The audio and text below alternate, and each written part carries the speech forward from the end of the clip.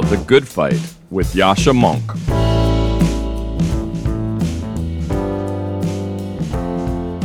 I'm Michael Hendricks, Senior Fellow and Director of State and Local Policy at the Manhattan Institute, and I recently published a piece on persuasion entitled, Yes, in My Backyard. There was a moment that really inspired me to write this piece recently. It was a moment when the flip switched on Austin's real estate. A home was listed at $370,000 on December 30th, 2020. Minutes later, buyers were lining up, traffic jams were forming, and by the New Year's deadline, there were 96 offers, with a winning bid at $541,000, 46% above asking price. This house was not alone across the rest of the country. Housing prices were being bid up all across in every community imaginable. The median sale price for a home just surpassed $400,000, the highest ever. By the way, this home in Austin recently was estimated by Zillow being worth $708,000, 91% above its original listing price just a few months ago. There are fewer starter homes available for working families all across this country, and they're pricier than ever before. Home ownership is on the decline.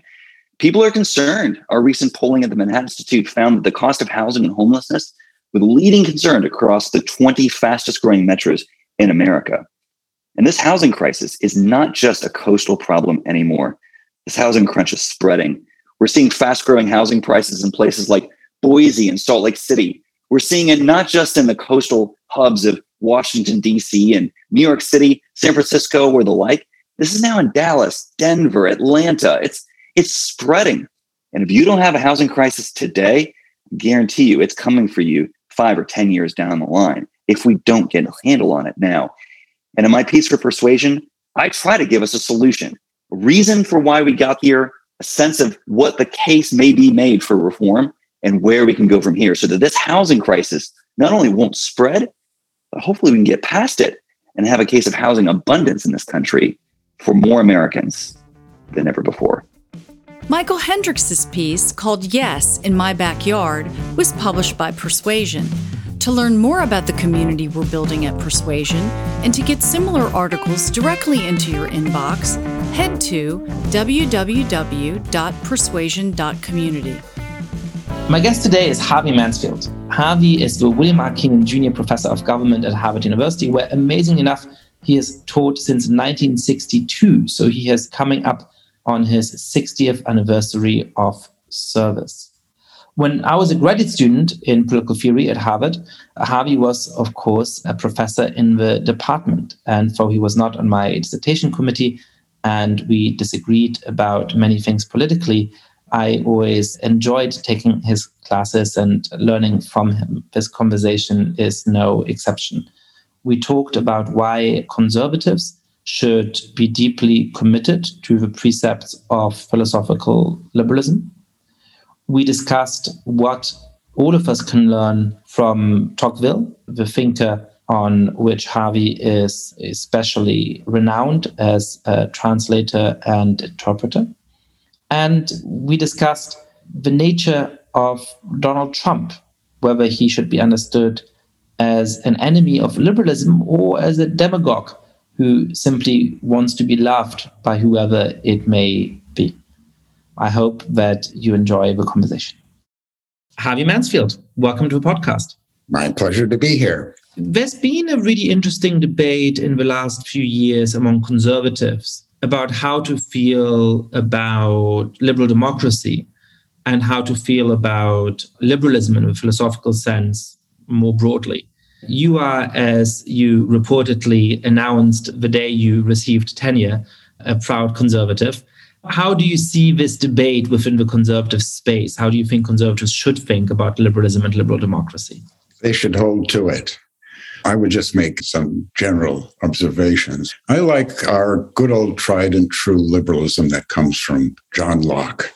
John Locke and his, on the one hand, toleration, which is good for intellectuals, and private property, which is good for businessmen.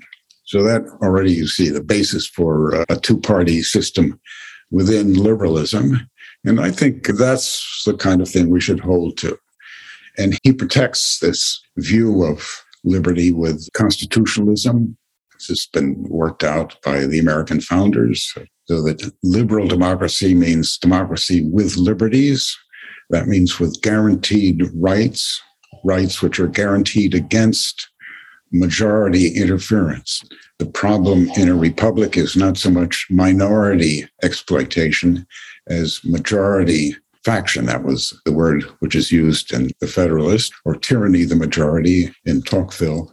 I think those who best understand democracy fear its tendency to an uproarious and overbearing majorities.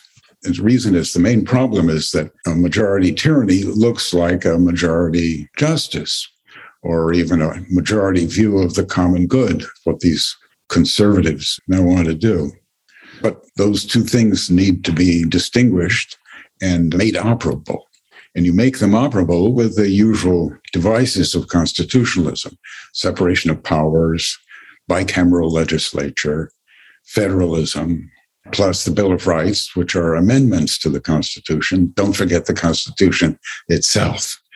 So all those things are, I think, still valuable, and we shouldn't endanger or much less throw them away. The problem that the conservatives are dealing with is their sense that they're losing. The conservatives can't win. That, in the first place, I think is exaggerated. I like a remark made by Yuval Levin, who's at AEI, to this effect that the liberals think they're losing because they're not winning the economic issue. Capitalism is thriving, but they care less that they're winning the cultural values question. Whereas conservatives are the opposite.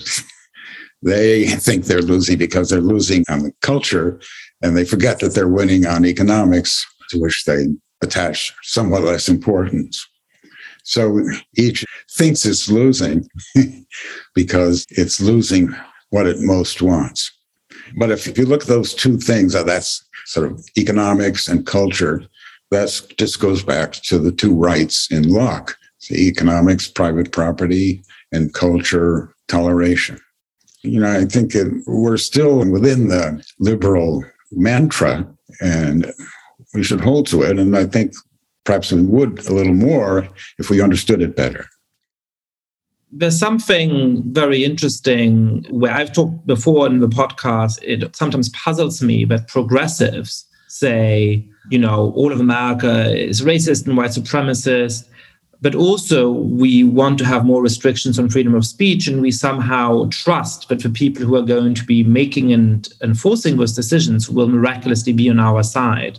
It seems to me that there is something similar and perhaps even more extreme form going on in so-called common good conservatism. They feel like they're losing the cultural questions. They're not able to win debates over the questions that exercise them, whatever those might be. It varies a little bit between different members of that movement. And yet they somehow imagine that a government which has a lot more centralized power, which isn't constrained by the Constitution and the Bill of Rights to the extent that governments now are, would miraculously be on their side. And I always think, what on earth gives them the confidence that that's going to be the case?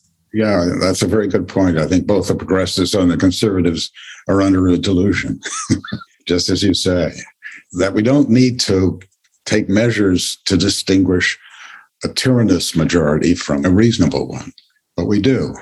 And a lot of our politics is about that difference when you come down to it. So why do you think that the American conservative movement, which was always different from European right-wing and especially European far-right-wing movements because of its commitment to liberalism, is now started to doubt that commitment, both in the intellectual sphere by people like Patrick Deneen, but also, I would argue, and I'm intrigued to hear whether you agree, in the political sphere by people like Donald Trump? Yeah, well, Trump is maybe a special case. Trump I consider to be a demagogue. I don't think that he's essentially a man of conviction, but a man of the desire to be loved. That's the classic definition of a demagogue, is a person who wants to be loved and he doesn't care by whom. As long as you love him, he loves you back. And if you don't, then he doesn't like you or even hates you. And so this is sort of politically neutral. And I think that's the case with Trump, that he just saw the opportunity to hijack the Republican Party, but it could have been the Democratic Party. And so attributing to him a set of beliefs is finding permanence in something that's pretty contingent. Gary Kasparov likes to say, when people worried that Trump was playing three-dimensional chess, Kasparov angrily responded, he plays checkers. And the same way, you seem to be suggesting that to honor Trump with being an opponent of liberalism is to impute too much coherence of ideology to him. Yeah. He's a vulgar man. That's what I think essentially defines him. And he reminds us of just how vulgar democracy is. It is something about it. Democracy isn't on its own refined or cultivated. That's what comes from liberalism, or the opportunity that democracy offers to give scope to intelligent and artistic and economic individuals who can achieve. So that's something that Trump is really a vivid reminder of popular vulgarity. And we should not mince that or hesitate to use that word, vulgar, because it bites. So Trump is therefore, in a way, more democratic than we are. He's more authoritarian, which means sort of arbitrary or whimsical, changes his view and insists on it. He's more authoritarian, but that's just what democracy is when it isn't made moderate and deliberate by constitutions. So he's the underside of our system. And he's the very kind of enemy that we were warned against at the very beginning. So he isn't really that new, I would say. He got his opportunity because of primaries. If we chose our candidates for the president in conventions and smoke-filled rooms, as we used to, they wouldn't have come up with Donald Trump. So he's the kind of consequence, if you want to say, of the increasing democratization of our country. And this is something that I think one can really worry about. Increasing democratization, which means forgetting that there is such a thing as tyranny of the majority. So I am sympathetic to the argument that primaries, as they are run in the United States, are a very flawed system. Essentially, it seems to me that you either should have a selection mechanism which is more similar to Europe, and perhaps more similar to some parts of a selection mechanism in America's past, where people with a real stake in an organization and professional experience in the organization make the choice of who their principal exponent is. Or you have to have a system where there's true mass participation by 50% of the population. But with primaries, we're in a very dangerous in-between world, where it's the most highly motivated participants who are most politically extreme who end up winning out. But there's nevertheless something paradoxical about what you're saying, because you're worrying about too much democracy at a moment when a lot of people, I would argue for good reason, are worried about the way in which Trump can constitute an attack, at least on liberal democracy, at least on the Constitution. So is it that, in your view, the problem is too much democracy leading to an assault on liberalism? Or is it that too much democracy, when it goes far enough, can actually undermine the preconditions of its own existence? Too much democracy undermines democracy. Democracy works well when it is limited, or when democratic power is forced to slow down and think and argue, deliberate, lets a certain amount of time pass till people have expressed themselves, and then make a decision, which at that time seems timely and not earlier, not being forced on the country. So democratization is democracy that does away with democratic government, or the rule of the people requires that the power of the people be limited, spread out, and qualified, and argued out.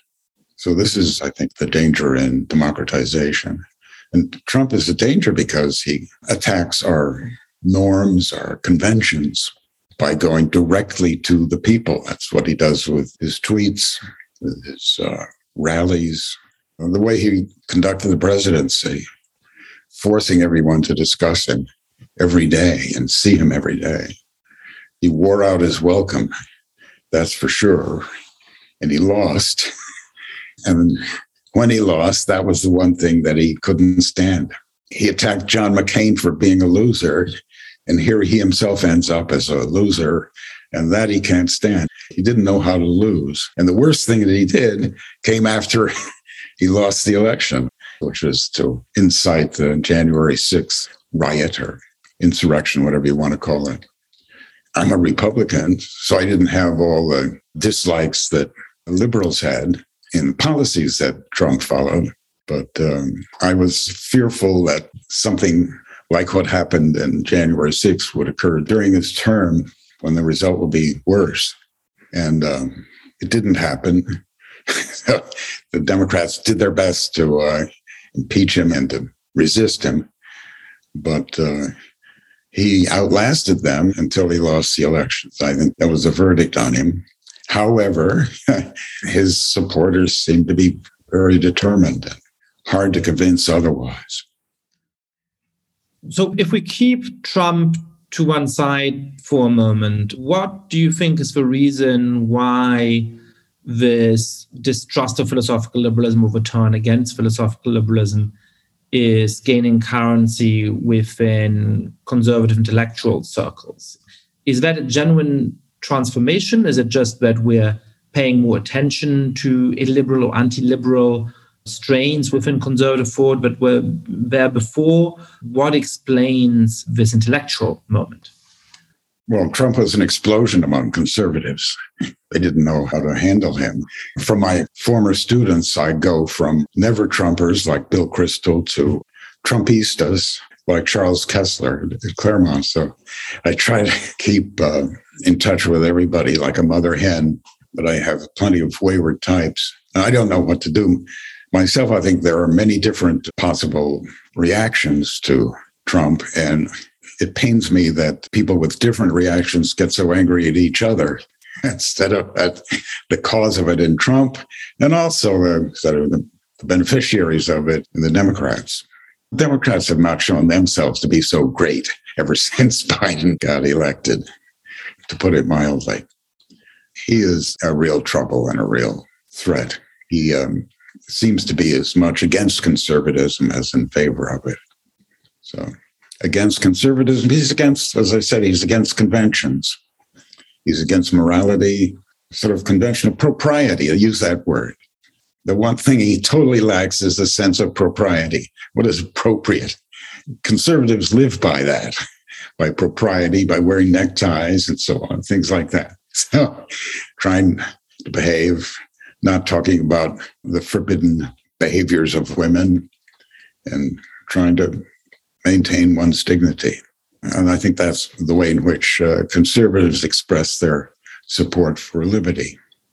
The point about dignity is really interesting. I hadn't thought about it in those terms. Dignity is a term that has a kind of left-wing currency and history. You know, various forms of capitalism are supposedly against the dignity of individuals, or various forms of more utilitarian strains of thought. There's attempts to use the term dignity in order to justify aspects of the welfare state and so on. And then, as you're saying, obviously, there is a more conservative concept of dignity, which is rooted in Christianity, which also includes a set of norms and expectations about how people are meant to act. And what's fascinating about Trump is that he attacks dignity in both of those forms. He doesn't believe that immigrants or refugees or various minorities have an inherent dignity that it is the responsibility of a politician to protect. And he also doesn't think that norms about propriety or how you should act or how you should conduct your private life are sort of in need of being protected, because otherwise you would be acting in undignified ways. So it's an interesting double attack on dignity. I hadn't thought of that before. That's right. On forms and formalities. That's a theme of Tocqueville's. It's very important how you do something. It's true that our country, America, is always a can-do country, which means that it always wants to find the shortcut to the end to do something. But we're also a due process country, which means you have to do it the right way. So he's totally lacking in a sense of due process, and that's a kind of dignity. Due process is giving legal form to your rights. To have rights is to be dignified. So in that way, the Democrats are right that there's a kind of inherent dignity to a human being. And that's why you should include them there. Inclusiveness features this importance of dignity. So dignity, you're right, is both on left and right. Is there any advice you would give, and I know that you're not usually in the business of doing that, to Democrats for how they can win over voters or keep the many voters, I believe, who voted for Joe Biden in 2020 because they were horrified by Donald Trump, but who are more moderate or even conservative, who believe in philosophical liberalism, but perhaps not in all of the forms of liberalism that are sort of manifest in the Democratic Party today? Well, they need to be more skeptical of the progressives within their own party. They can remain progressives, irrational as that might be, as long as they don't think that they have a permanent clutch or capturing of the people whom they appeal to. Progressivism has the defect that it can't abide a reverse. What progress means is that it's irreversible. I use the example of Obama introducing the Affordable Care Act. He said, I'm not the first president to have taken up the question of healthcare, but I want to be the last. So the progressives have within them this kind of gradual narrowing of politics, whereby one issue after another gets settled, and that's called progress. So that means that you can't tolerate going back or reaction. That's why I think progressives are less tolerant than conservatives. Conservatives know that they will never defeat the progressives, that people who are attracted by that point of view, however unreasonable it may seem, nonetheless, people aren't totally reasonable, and especially those who claim to be acting solely on behalf of reason.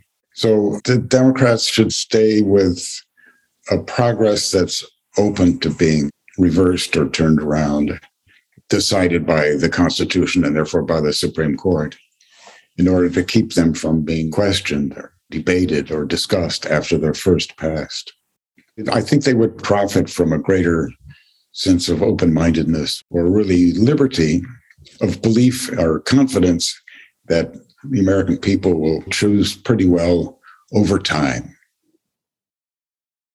But I wonder whether the relationship between intellectuals, the bureaucracy, and the people has shifted in a really interesting way in the last few decades for sociological reasons that I think go quite deep. So, you go to the very beginning of democracy, and I learned about the beginning of democracy in part by taking your class, so I'm very aware of talking at you things that you know very well. The basic problem seemed to be the intellectuals feeling threatened by the democratic impulse, the intellectuals in ancient Athens feeling that their ability to reflect about the world was under threat from the equalizing instinct of the ordinary citizen. And so for a long time, especially for conservatives, the fear was that in a democracy that isn't constrained by liberal norms and by constitutions, the people are going to use the bureaucracy in order to punish or kill the intellectuals, and we have to find ways of preserving the freedom of thought. It strikes me that when I look at the United States today, the situation seems to be a little bit different. And that's in part because, intellectuals who come from a higher social class tended to be conservative, tended to be on the right in the past. But today, the more educated people are and the higher the social class, the more they tend to be on the left. And they tend to starve the bureaucracy with people with those ideas. So wouldn't you say that we have a kind of inverse situation today where actually the intellectuals are in control of the culture, as you're saying, even though it may not be in control of the economy and so on. And often the bureaucracy at a university, for example, is very much in their hands as a tool for the spread of their ideology. And the revolt against that by a lot of people is to say, but we don't want to buy your ideology and we don't want to allow you to use the bureaucracy in order to impose your views on us. So the nature of the tension between sort of the elite, the bureaucracy, and the people, and therefore the very problematic of a tension between the elite and democracy, seems to look very different to me in 2021 than it did in 1821 or than it did in ancient Athens. Yes, in ancient Athens, you had philosophers who were content to let the gentleman rule, sometimes with some powers given to the people as well. But that way of thinking of philosophy was replaced by the notion that philosophy should have an agenda, and it should seek to enlighten the common people, or people in the middle between philosophers and the common people somewhere. And that's the period called the Enlightenment. So I don't think it's anything new that intellectuals are on the left. That's, I think, the picture of modernity. If the left means standing for progress, and progress means progress in liberty and in science, and that's for the most part on the left, and especially after Locke, when his combination of economic liberalism and intellectual liberalism came to be attacked, so that the intellectuals were no longer allies or friends of businessmen and became enemies. So this happens with Rousseau. The whole idea of keeping together these two sort of social currents of liberalism, namely private property and toleration, gets lost. What we have today are mostly progressive intellectuals, and then a few conservative intellectuals who react against the progressives and also want to enlighten the people in their way. And so we now have more of an argument than I think was originally intended by the founders of modernity, but in the universities, much less. It's striking that the range of argument in the universities is so much more narrow than in American society as a whole. That, I think, is a great danger, more for the universities than for American society. The universities are the source of our experts, and it should be of our open-mindedness. But they've stopped being open-minded. I think that's a real problem. And that is getting worse and worse. That, I would say, this wokeism characterizes the recent decade. There's been a real change even in the last 10 years, I would say, toward aggressive intolerance in the universities.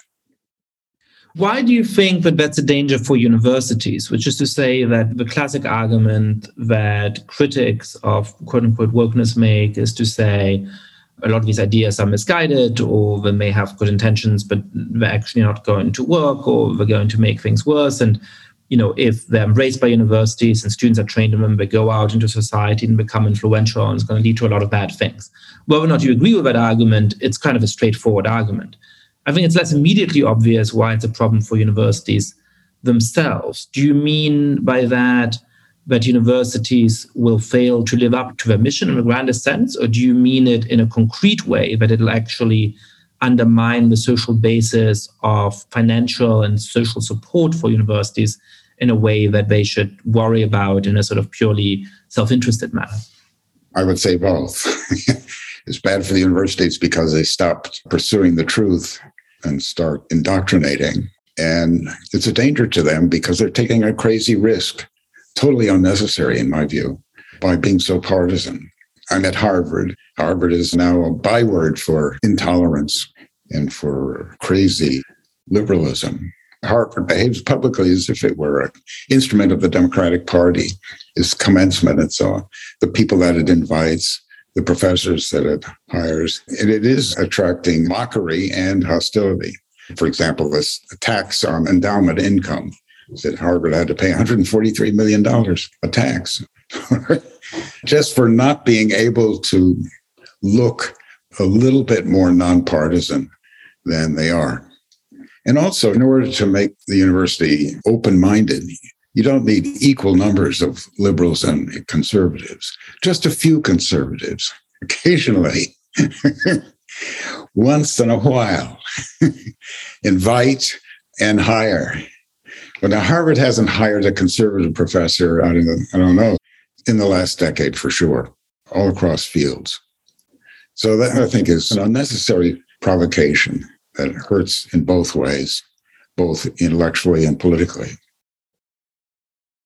Your taught in part by Leo Strauss, and there's a way of thinking about text and of interpreting text in the Straussian tradition, which when I was in grad school, I don't think I entirely understood. I'm not sure that I had a lot of sympathy for it. And simplifying grossly, and you will put me right if I get it too wrong, the idea is that you have to assume if somebody had something worth saying in the past, what they were saying was likely to be very unpopular during their time. And so you have to read texts with a lot of care and a little bit against the grain in order to discover what people were actually saying and thinking.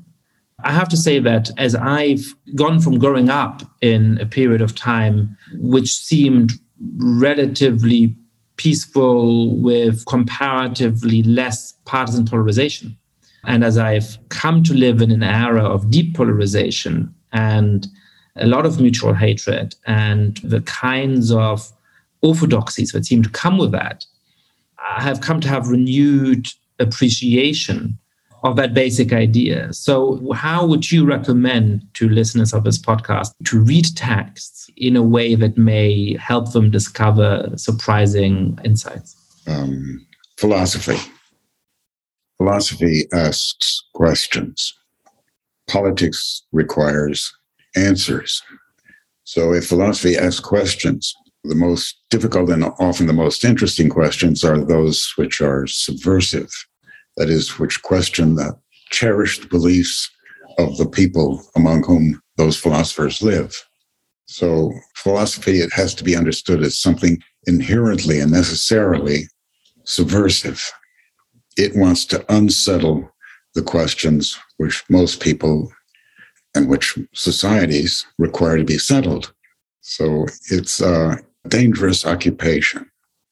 And philosophers have faced this difficulty by addressing other philosophers in a guarded fashion and addressing the people among whom they live in a more ironic fashion.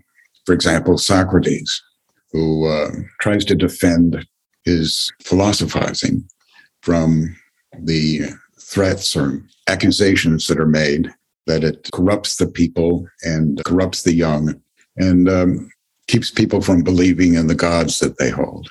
And so Socrates tries to explain what he does, his questioning, by saying that he consulted the Delphic oracle, and Delphic oracle told him he was the wisest of all men, and he didn't believe this. So he went around asking questions to find out whether anyone else was wiser, and he didn't find anyone who was wiser. So it's really hard to believe that he really thought that the Delphic oracle said this or was a divine voice.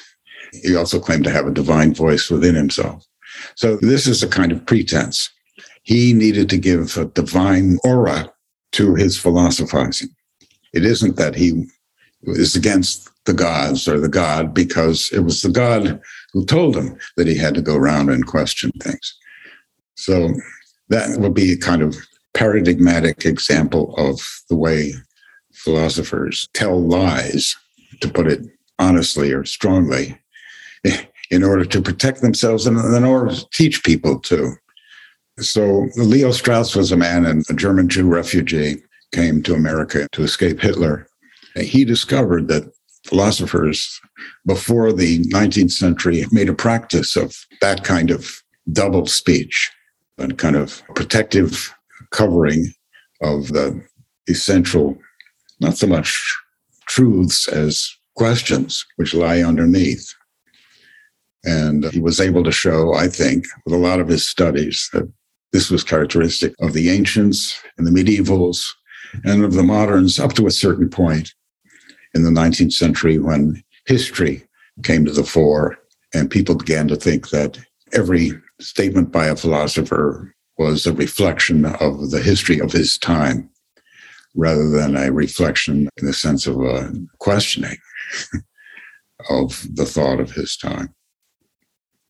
So all philosophers are subversive. That you begin with, and they all tell lies, therefore. I'd say up to the 19th century.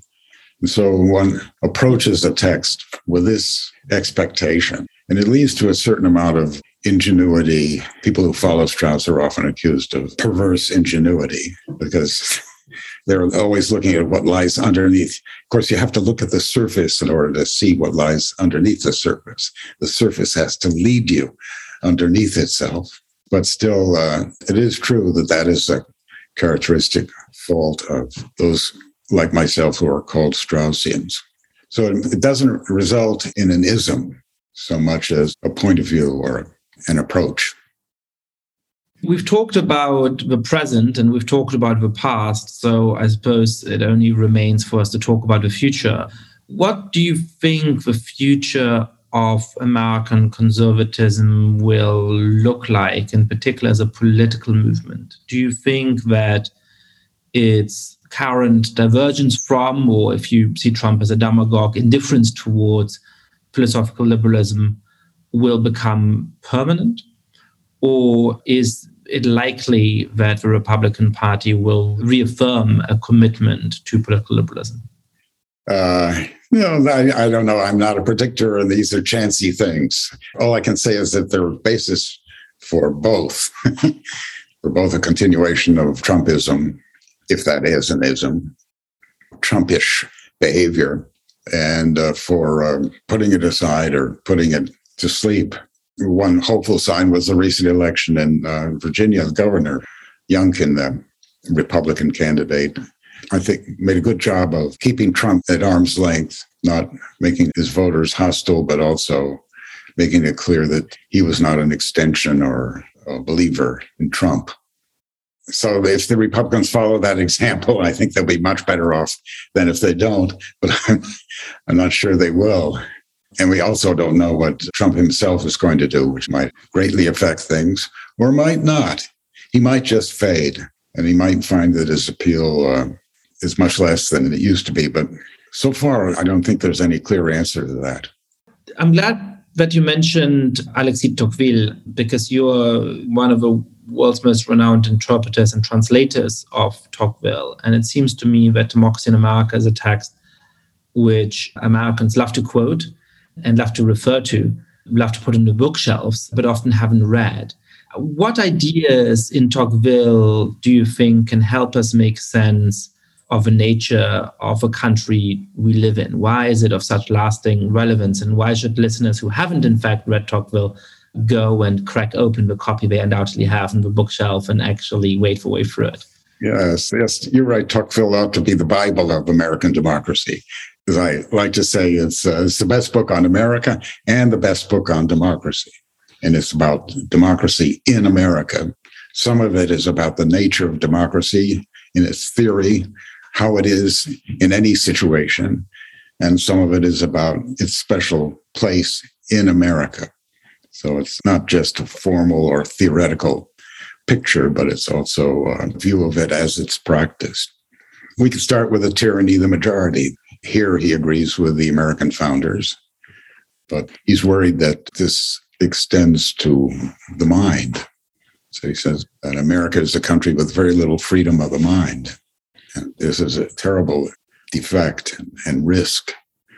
And it comes about because democracy focuses people on what is present and immediate, and therefore on what is material. That's what's present. To build something of lasting value, you need to be able to control yourself, put your personality aside, and to look at those cathedrals that are built in Europe, built over centuries. Think of that. Could we build such a thing? Will we be able to repair the Notre Dame Cathedral in Paris? Will we have the patience and the power to do something that takes a long time? And so sometimes you see this in American democracy, but a good deal of the time you don't. So materialism is a main intellectual risk of democracy, matter or material benefit being what is before us. And it takes a lot of thought to look further and beyond what's right ahead. And that means that intellectuals have become a kind of danger to democracy. Democratic intellectuals don't believe in the mind or the power of the mind, but they believe in grandiose theories of material motions, movements, large-scale causes which overcome individual accomplishments or thoughts or philosophy. So philosophy gets democratized, and this goes together with the further attack on the mind. So we see this wonderful paradox today that democratic intellectuals want more democracy than the American people who are not intellectuals want. They speak for the people and ask for reforms that the people themselves haven't thought of or aren't demanding or wouldn't care about really, but for their intellectuals to impose on them. And so this means that the intermediate associations between the government or the intellectuals and the people get hollowed out and weakened such that the democratic people runs the danger of what he called individualism, which is falling back on your own devices and your intimate friends and your family, in the belief that there's nothing you can do to affect society or politics as a whole. So politics loses its sense of accomplishment or achievement, of potential power.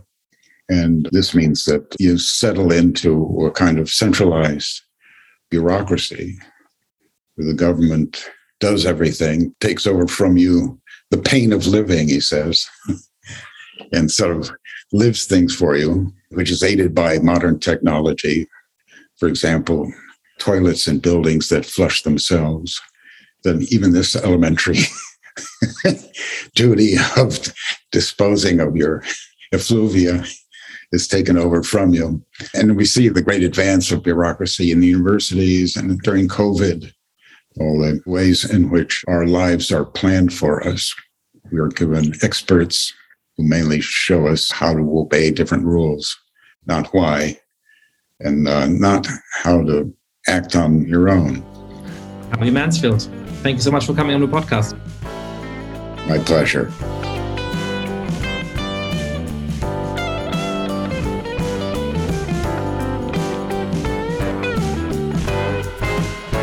Thank you so much for listening to The Good Fight. Lots of listeners have been spreading the word about this show. If you too have been enjoying the podcast, please be like, rate the show on iTunes, tell your friends all about it, share it on Facebook or Twitter. And finally, please mail suggestions for great guests or comments about the show to goodfightpod@gmail.com. That's goodfightpod@gmail.com. This recording carries a Creative Commons 4.0 international license. Thanks to Silent Partner for their song, Chess Pieces.